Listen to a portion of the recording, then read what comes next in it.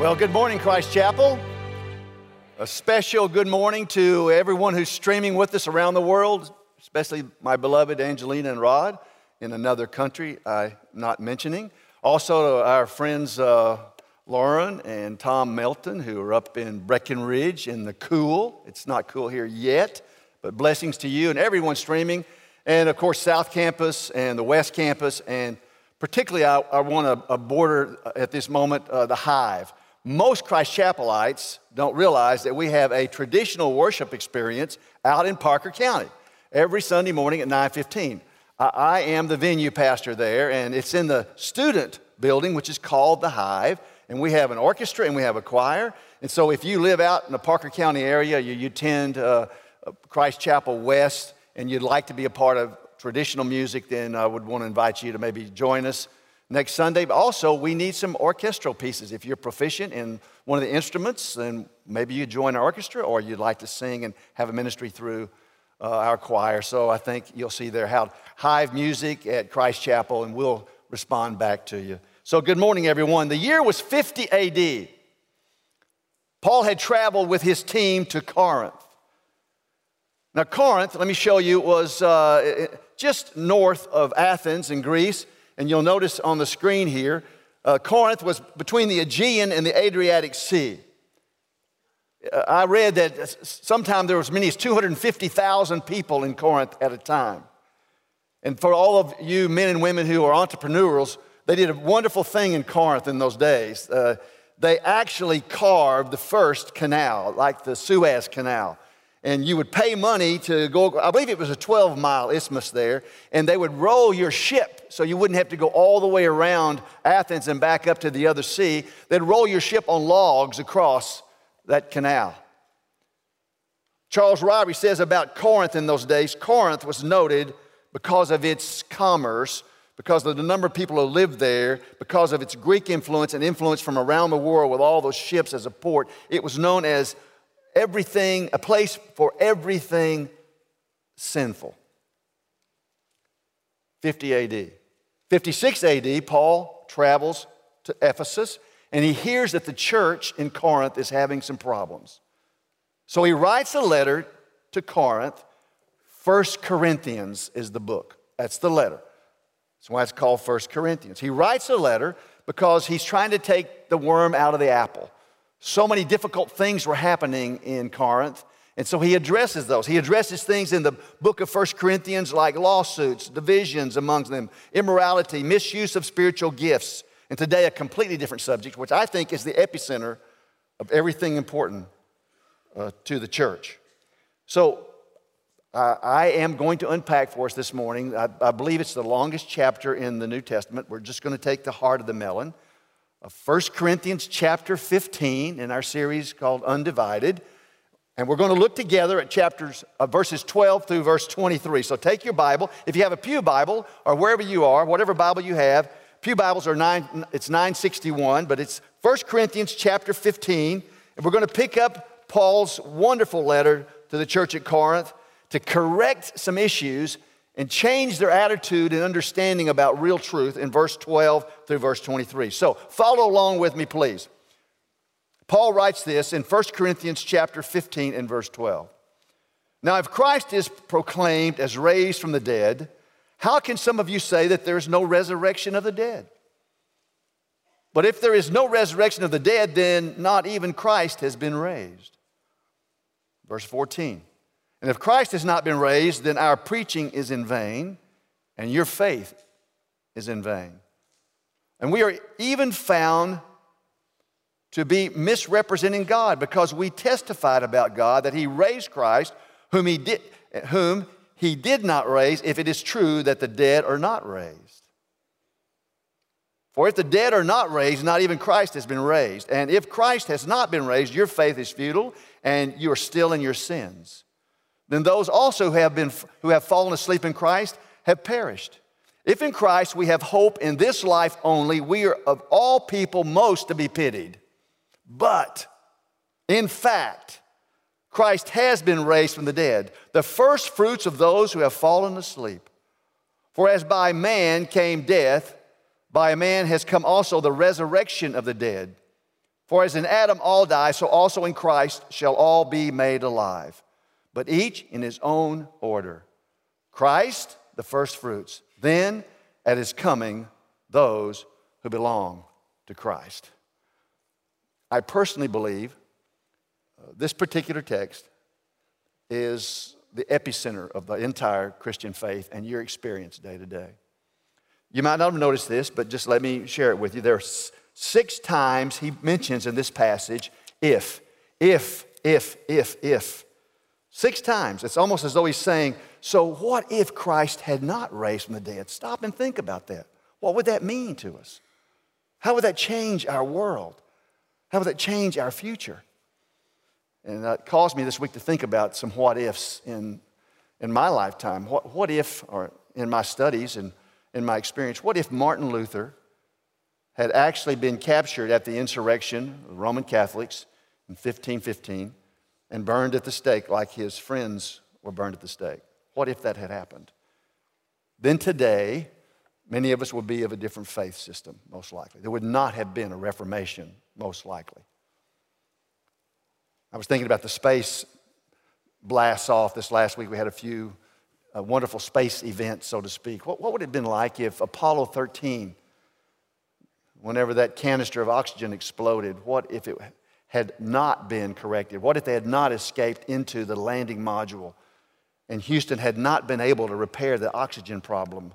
Those men would have never returned to the earth. And today, this very moment, we would have a casket of steel flying through the heavens to remind us that science is not perfect and that humanity is fragile. Every time we looked up, we would think of a coffin up there with our heroes. What really got close to me and really made me sweaty was I started thinking about what if I had said no to this opportunity in June of 1975 to work at a Christian camp, a Young Life camp, with no pay and hardly a place to sleep and just free food pretty much. If I had said no to that, I would not met my wife, who now, after 45 years, she loves me and thinks I'm the best thing since sliced bread. And it's just wonderful being married to her. But seriously, what would my life be like? Beloved, what would our lives be like without the resurrection? That's what Paul wants to teach us this morning. What would it be like without the resurrection? Now, what's the problem here? The problem is the church at Corinth had begun to believe there's no such thing as a human resurrection. The human body wouldn't raise from the dead. Why would they believe that? Well, the Greek influence was substantial there in Corinth, and the Greeks were dualists. That simply means everything that's tangible, flesh and blood, is evil, and everything metaphysical is good. So it makes no sense to the Greek mind in those days that someone would die, be buried, and come back from the dead and be incarcerated in the same old body. It was repugnant to them, if you will. In fact, in Acts chapter 17, Paul's in Athens, and he's preaching on Mars Hill there. He preaches, Acts 17, verse 18, Jesus and his resurrection. And listen to what the Epicureans and the Stoics said about his preaching. They said this: he is bringing to us some strange things to our ears. They didn't believe in such a thing. There's no such thing as the resurrection of the human body from the dead. No bodily resurrection. And if that's true, that's bad news. And he takes a moment in these next few verses, 12 through 19, to give us 7 reasons this is really bad news. Take your notes out and look at the notes with me, please. 7 awful facts if there's no bodily resurrection of Jesus from the dead. 7 awful facts. First, Jesus Christ would not be risen, but he would be decaying in the ground at this very moment. Verse 13, he writes, but if there's no resurrection from the dead, then not even Christ has been raised. Kind of ipso facto. He's arguing that if you don't believe there's a resurrection of the dead, then Jesus, the epicenter of your faith, he's still in the ground decaying. This last week, for whatever reason, I was reading through some history and a little bit about Nikolai Lenin. You know, Lenin was the father of the Soviets. Actually, communism came in. He was a Marxist. And the first Soviet Congress was in June of 1924. And I remember reading what they said about him at the time. He was popular, of course. He had a colossal vision. And then it said this, he saw himself, and the Congress saw him as the Lord. He was the Lord of the new humanity, the Savior of the world. Interesting, isn't it? I'm absolutely positive he's still in the grave. In fact, that to be word they used was, he was, is a right word, because 1900 years earlier, our Lord Jesus, he still is. In fact, if you'll turn to 1 Corinthians chapter 15 and notice with me verses 5 through 7, what Paul says about that. He says this in verse 5, and that Jesus appeared after the resurrection to Peter, then to the 12, then he appeared to more than 500 brothers at one time, most of whom are still alive, though some have fallen asleep. Then he appeared to James, and then Paul says he appeared to me. They saw him after the resurrection. He was not in the grave like Lennon. But if we don't believe in the resurrection of the dead, then our Savior, he's still decaying in the ground. That's bad news. Look, number 2, verse 14. The substance of what we preach is nothing more than powerless religious chatter. And believe me, I preached a lot of sermons, and some of it was probably powerless religious chatter. But what he's saying here is if Jesus didn't come back from the dead, then it's all in vain. In fact, verse 14, he writes, and if Christ has not been raised, then our preaching, the preaching of the apostles, is in vain. What did the apostles preach? What should the church preach? What should be the very center of our message, no matter what? Don't ever get off of this. It's the eye of the needle. Look in chapter 15, verses 3 and 4. He tells us exactly what they preached. In fact, let's begin with verse 1. Now, I want to remind you, brothers, of the gospel I preached to you, which you received, in which you stand, and by which you are being saved, if you hold fast to the preaching. Verse 3, for I delivered to you as of first importance, Christian, first importance, the resurrection of Jesus Christ and the resurrection of the dead in general. Of first importance, which I also received, that Christ died for our sins in accord with the Scriptures, that he was buried, and that he was raised on the third day in accordance with the Scriptures. There is the gospel. That's what they preached. The death on behalf of each of us, his burial, a body buried in the ground, and his resurrection. That's the gospel. Somebody asks you, what's the gospel? Death, burial, and resurrection of Jesus. That's it. That's it. And they were proclaiming that. And what Paul's saying here is, if Jesus weren't raised from the dead, then there's no truth to that at all. The resurrection was a miracle. There's no debate about that historically. But it's a miracle that absolutely had to take place if we're going to have any hope or any future. Buddha, all the Buddhas didn't raise from the dead. Muhammad didn't raise from the dead. There's no substance to what the apostles preach if Jesus is still in the ground. Look at verse 14b, 3. Our faith is worthless because it doesn't have an object powerful enough to change lives. He writes, and if Christ has not been raised, your faith is in vain. By the way, faith doesn't save us. Faith doesn't save you. The object of your faith saves you. And if he's still in the ground, the object of your faith will not and cannot save you. Number 4, look at verse 15. The message and the experience of the apostles was a lie, and we are liars too. He writes, we are even found to be misrepresenting God because we testify about God that he raised Christ, whom he did not raise, if it's true that the dead are not raised. When he says in verse 14, we are found exposed, we perjured ourselves. That's the word perjure. We've lied about it. And by the way, what was the primary calling of the apostle of the church, the apostles? What was their calling? Well, number one, we know from Acts chapter 2, to preach the resurrection. What was their qualification? They all saw Jesus resurrected. There aren't apostles today. They're church planners. They can use that label, but the New Testament apostle saw Jesus in his resurrected state. And what he's saying here is, we're liars if he hasn't come back from the dead. In fact, 145 times in the New Testament this is mentioned to remind us it's about seeing and knowing and understanding. In fact, if the resurrection didn't take place, this surprises me when I think about it, but it's reality. Aquinas was a liar. Augustine was a liar. Of course, Martin Luther was a liar. Billy Graham was a liar. I'm a liar. Dr. McQueen is a liar. It's a pretty significant truth. 5, contemporary believers are still in their sins if, in fact, Christ has not raised from the dead. And we're standing in the condemnation of God and eternally guilty. In verse 17, and if Christ has not been raised, your faith is futile and you're still in your sins. And it's pretty clear what he's saying there, right? There's no salvation for us if the Lord hasn't raised from the dead. Our sins are reality, but if you believe there's a God, then the God of the New Testament, or the Old Testament and the New Testament, Yahweh is a God of goodness and grace and love, but he's a God of wrath. He's a God of holiness, and you have to approach him based on the fact that you're a sinner. That's the gospel. His death for your sins, his burial, and his resurrection. That's the gospel. And if, in fact, we don't believe that and he's not raised from the dead, then we have no evidence that our sins are forgiven. In fact, they're not forgiven, which is Paul's point.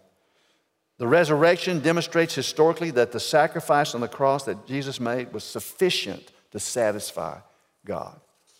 Had to happen or we're in trouble. It's bad news. 6 and 7, let's look at those. All dead believers laid to rest are lost and will never be seen again.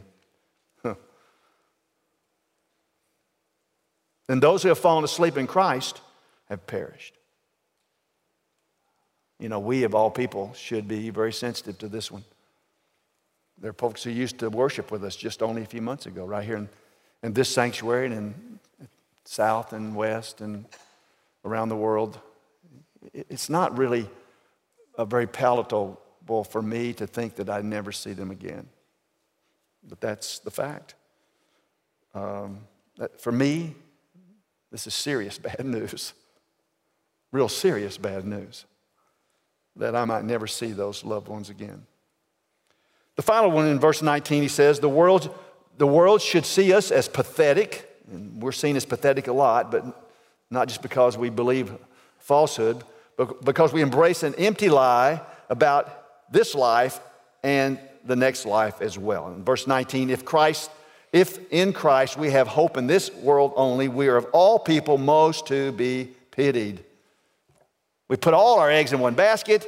Hey, what about the martyrs? What about Jim Elliot and the Alca Indians down in Peru? What about all these people who sacrificed their lives over the centuries? And it's a so what? It's a big goose egg. It's horrible. It's horrible. You know, I was reading about Herodotus. I'm sure you probably read a lot about Herodotus, the 5th century BC Greek philosopher. Most people know I'm a genius, so it doesn't matter that I read about stupid philosophers. Anyway, he did an interesting thing in his life. He traveled to Egypt to look at a different society. He was inquisitive about everything, and it was so odd what he saw. He was, of course, invited because he was known to some wealthy banquets, and in one wealthy person's home, he writes that these individuals in Egypt would take a 2 to 3 foot large box of wood, a coffin, and carve a human likeness in it and paint it nicely. And then at the beginning of the banquet, at the wealthy person's home who invited friends in, servants would take the coffin from table to table, small coffin, and listen to what they would say to the guests. Gaze here. Look into this box. Eat and drink and be merry, for when you die, such you will be. I think that's bad news, don't you? But look at verse 20. Thank God for verse 20. But, in fact, Christ has been raised from the dead, the first fruits of those who have fallen asleep. The first fruits of those who have fallen asleep. Stop there for a moment. Paul, for the first time, is mentioning this Jewish understanding of the feasts. In the first few verses of chapter 15, he mentions, as the Scripture said, Christ would be buried. As the Scripture said, Christ would be raised, the Messiah would be raised. And part of that is inculcated in the feasts. 3 of the feasts, the Feast of Passover, the Feast of Unleavened Bread, and the Feast of First Fruits, all happen within the same week for the Jewish people. This all comes out of the book of Deuteronomy. But what's remarkable is what they teach us. They're all types of our Savior. Watch this. Passover. Our Lord Jesus was crucified on Passover. That's the first one. He was the Lamb of God who takes away the sins of the world. His body was laid in the grave, his dead body. Unleavened bread is that feast. Unleavened means sinless. Our sinless Savior who died as our sacrifice was laid in the grave. And then on the first day of the week, on Easter morning, he came forth as the first fruit, which every Jewish person knew was that festival where they took shocks of wheat and would wave it to God, giving to God the first and the best, meaning there's more to come of the harvest. That's us. That's us. We're part of that wonderful harvest yet to come. He's the first fruits, Jesus says. There's more to come. There's a future for us yet. He died on Passover, was buried on unleavened bread, and raised on the first day of the week. And that's good news. Now, so what? So what? We know, we believe. By the way, you are not a Christian if you do not believe Jesus rose from the dead. You don't have a foundation for your faith. There's no reality for it. The first thing in the Christian faith is to believe that what Christ did for you was accepted and approved when he came up from the grave. Right? But what's the point? That Jesus died 1,900 years ago, 2,000 years ago, and that we're going to be raised from the dead someday? That's a wonderful doctrine in the New Testament. But what about tomorrow morning? Does it make any difference tomorrow morning? Listen, folks. It makes all the difference. It makes all the difference. I told my wife, this chapter is sort of like a bottle floating across the ocean of time with a letter in it for us to read and be reminded of. Look at your notes, please. This is some of my thoughts on what it means to me. This is good news that he rose from the dead. Why? Because the resurrection proves 5 things. What happened in Gethsemane proves 5 things to us. First, that truth is stronger than lies. Truth is stronger than lies. The soldiers lied at the empty tomb. The Pharisees lied at the empty tomb. And God knows that today truth is under attack. It's a victim, right? There's no such thing as absolute truth anymore. It's all relative. But actually, that's not true. That's not true. When Jesus was asked, what is truth, by Pilate, he said, I am the truth. I am the way, I am the truth, and I am the life. Romans 1:18 says this, for the wrath of God is revealed from heaven against all ungodliness and unrighteousness of men, who by their unrighteousness suppress the truth. Notice that. The world and unrighteousness suppresses the truth. It's a lie. And I wonder sometimes, I'm sure you do too, what is true today? What's true? Is that avocado really grown in Southern California? Or did it come from somewhere in Waxahachie? I mean, what's truth? I wrestle with so much of that. Contemporary man suppresses the truth. Why? Because if they don't suppress the truth, they have to face their sin. And they have to deal with it. Now think with me a moment. When Jesus came forth from the grave, all the lies of man were shut down. There really is such a thing as truth. He promised he would, and he came forth. His resurrection was predicted. He fulfilled the promise as truth.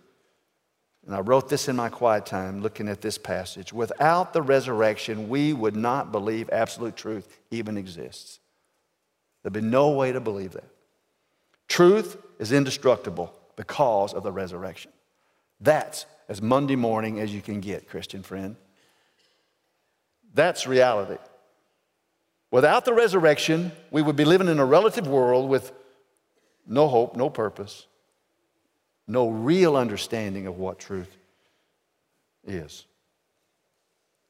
There's another one. It proves that good is stronger than evil. Think about that for a minute. Good is stronger than evil. Herod tried to kill Jesus before he was 2 years old and destroyed countless other young male children in the area. Remember that? That was evil. One theologian wrote this, jotted it down the other day. He said this: history has repeatedly taught us that in the long run, it is well with things that are good. And in the long run, it is ill with things that are wicked. Why? Because of the resurrection. Because of that one event in human history. Good is stronger than evil. Remember Joseph? Joseph was thrown into the pit by his brothers in the book of Genesis. That was pure evil. They intended it for evil. Not sure they wanted him dead, but they wanted him out of their lives. And then he gets to Egypt, and Potiphar's wife tries to seduce him and lies about him. And then he's imprisoned. And yet God brings him out of prison, and he becomes the exchequer of all of Egypt and saves millions of lives during a great famine in our world. And he writes in Genesis chapter 50 and verse 20, "As for you, my brothers, you meant this evil against me, but God has meant it for good."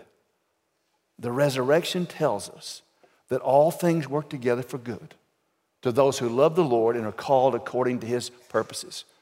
Good is always stronger than evil. Keep doing good. Without the resurrection, we're never certain that God overcomes evil. That's the essence there. We're never certain that God overcomes evil. The resurrection proves that good is stronger than evil. What else can I say? You have to stop for a moment and consider what I mean by that. Go into Gethsemane in your mind's eye and imagine all of a sudden a man who's been dead for these several days, the stones roll back supernaturally, and he comes forth to life. It changes everything.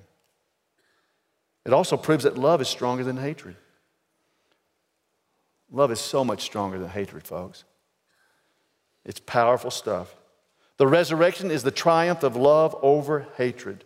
The love of God conquers. God's power changes man when nothing else can. They drove those spikes in our Lord's wrists. That was hatred. The world hated Jesus the moment he was conceived, and they hate him today. And yet, because of the resurrection, the love of God bringing him forth, love is stronger than hatred. So much stronger. They will know we are Christians by our love. Without the resurrection, we'd be confronted with the fact that hatred in the end conquers. Does that not frighten you? That in the end, hatred will win. It didn't win in World War II. You know why? The resurrection. Love is stronger than hatred. You want to know the answer to the racial issues of our world? That's it. That's it. It's super exciting to read in Revelation chapter 7 and verse 9 that every tongue and tribe and color of skin sits under the throne of Jesus after their resurrection. Love is stronger than hatred. Life is stronger than death. Life is so much stronger than death. He writes here in 1 Corinthians 15, verse 55, "O death, where's your victory? O death, where is your sting? But thanks be to God who gives us victory through our Lord Jesus Christ." Wow. One theologian writes this: if Jesus had died never to rise again, it would prove that death could take the liveliest and the best that's ever walked this earth and broken him. Didn't happen. Life is always stronger than death. Jesus said, I am the resurrection and the life. And I believe it, friends. I really believe it. Doing some other reading in the past several months, and I read in World War II, it was actually about the Second World War, but there was a church on the edge of London that decided to have a harvest festival on a Saturday night. And they brought in shocks of corn and all kinds of foodstuffs. And that evening, the whole church, which was a pretty small church, was going to gather together to eat. And the Blitzkrieg hit that afternoon, destroyed a huge part of London whenever the Nazis came in and bombed London. Completely shattered the church. They didn't have the festival, obviously. It actually reduced the church pretty much to powder. The next spring, the vicar was walking through the ruins of the church after there'd been several spring rains. And you know what he saw? You can guess. The corn, green shocks coming up everywhere. A reminder, a good reminder, that life is stronger than death. Without the resurrection, we would believe that death has a sting and that it's permanent. But because of the resurrection, we have to believe that death is actually just the beginning, not the end. Finally, and this is so significant, it proves that hope is stronger than fear. Hope is stronger than fear. Notice verse 51 and 52 in 1 Corinthians 15, our passage. Behold, I tell you a mystery. Now, he's speaking to you and me here. Follow me. Behold, I'm telling you a mystery. We shall not all die, but we shall be changed, all of us, in a moment, in the twinkling of an eye, at the last trumpet. For the trumpet will sound, and the dead will be raised imperishable, and we shall be changed. We shall be changed. What a great truth, huh? We have a future life. Hope is stronger than fear. And our world is so divided now. You know, I worry about us. Our world's on... our world hair is on fire. It's just upside down. And there's more fear than I think I've ever seen in my whole entire life. And that's not a good thing, church. Conspiracy theories, you know what they do? They breed more fear. Conspiracy theories actually kill our hope. Be careful, Christians, of conspiracy theories, catastrophe motifs. And I'm going to tell you, I'm an old man. There's going to be more coming, like there were the last 30 or 40 years. There's an ever-increasing sense that things aren't right, and it frightens us. But there's hope. It's much stronger than fear. Much stronger than fear. Psalm 23, the Lord is my shepherd. I shall not want. Even though I walk through the valley of the shadow of whatever, I'll fear no evil, for he is with me.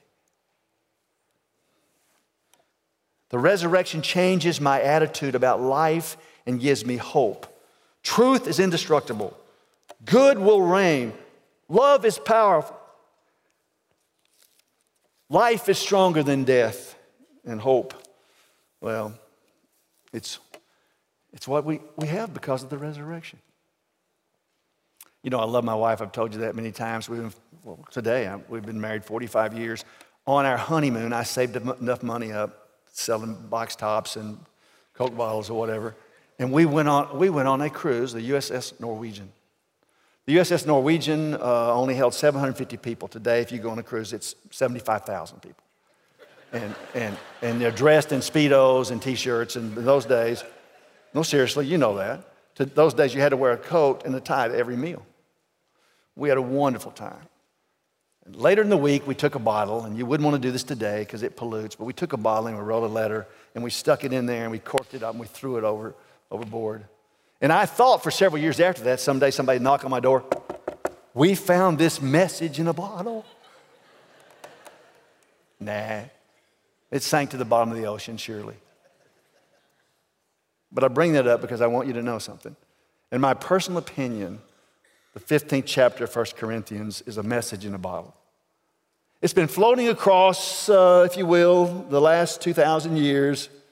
And every time you come to chapter 15 and you open it up, you should be reminded of some pretty wonderful truths because of the resurrection, some realities. We only have two options, Christian friend.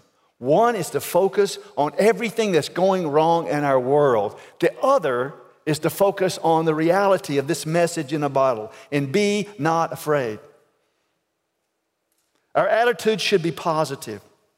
We can fix our thoughts on the empty tomb and the plethora of blessings we have and be thankful for it.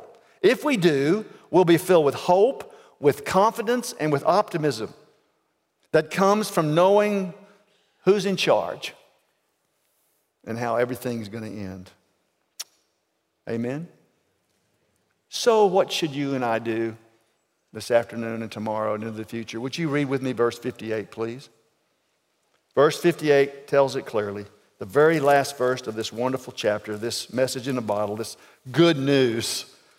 He says this, "Therefore, my beloved brothers, sisters, be steadfast, immovable, always abounding in the work of the Lord." Why? Because you know for certain that in the Lord, the resurrected Lord, who has a resurrection for you, your labor is not in vain. Hope, confidence, optimism. Why? He rose from the grave. Bless me by praying with me, would you?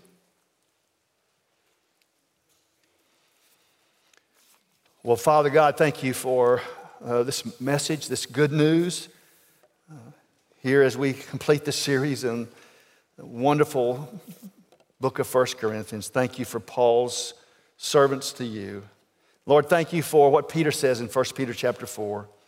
Blessed be the God and Father of our Lord Jesus Christ. According to his great mercy, he has caused us to be born again to a living hope through the resurrection of Jesus Christ from the dead, to an inheritance that is imperishable, undefiled, and unfaded, kept in heaven for me and for you. Lord, thank you for that reality.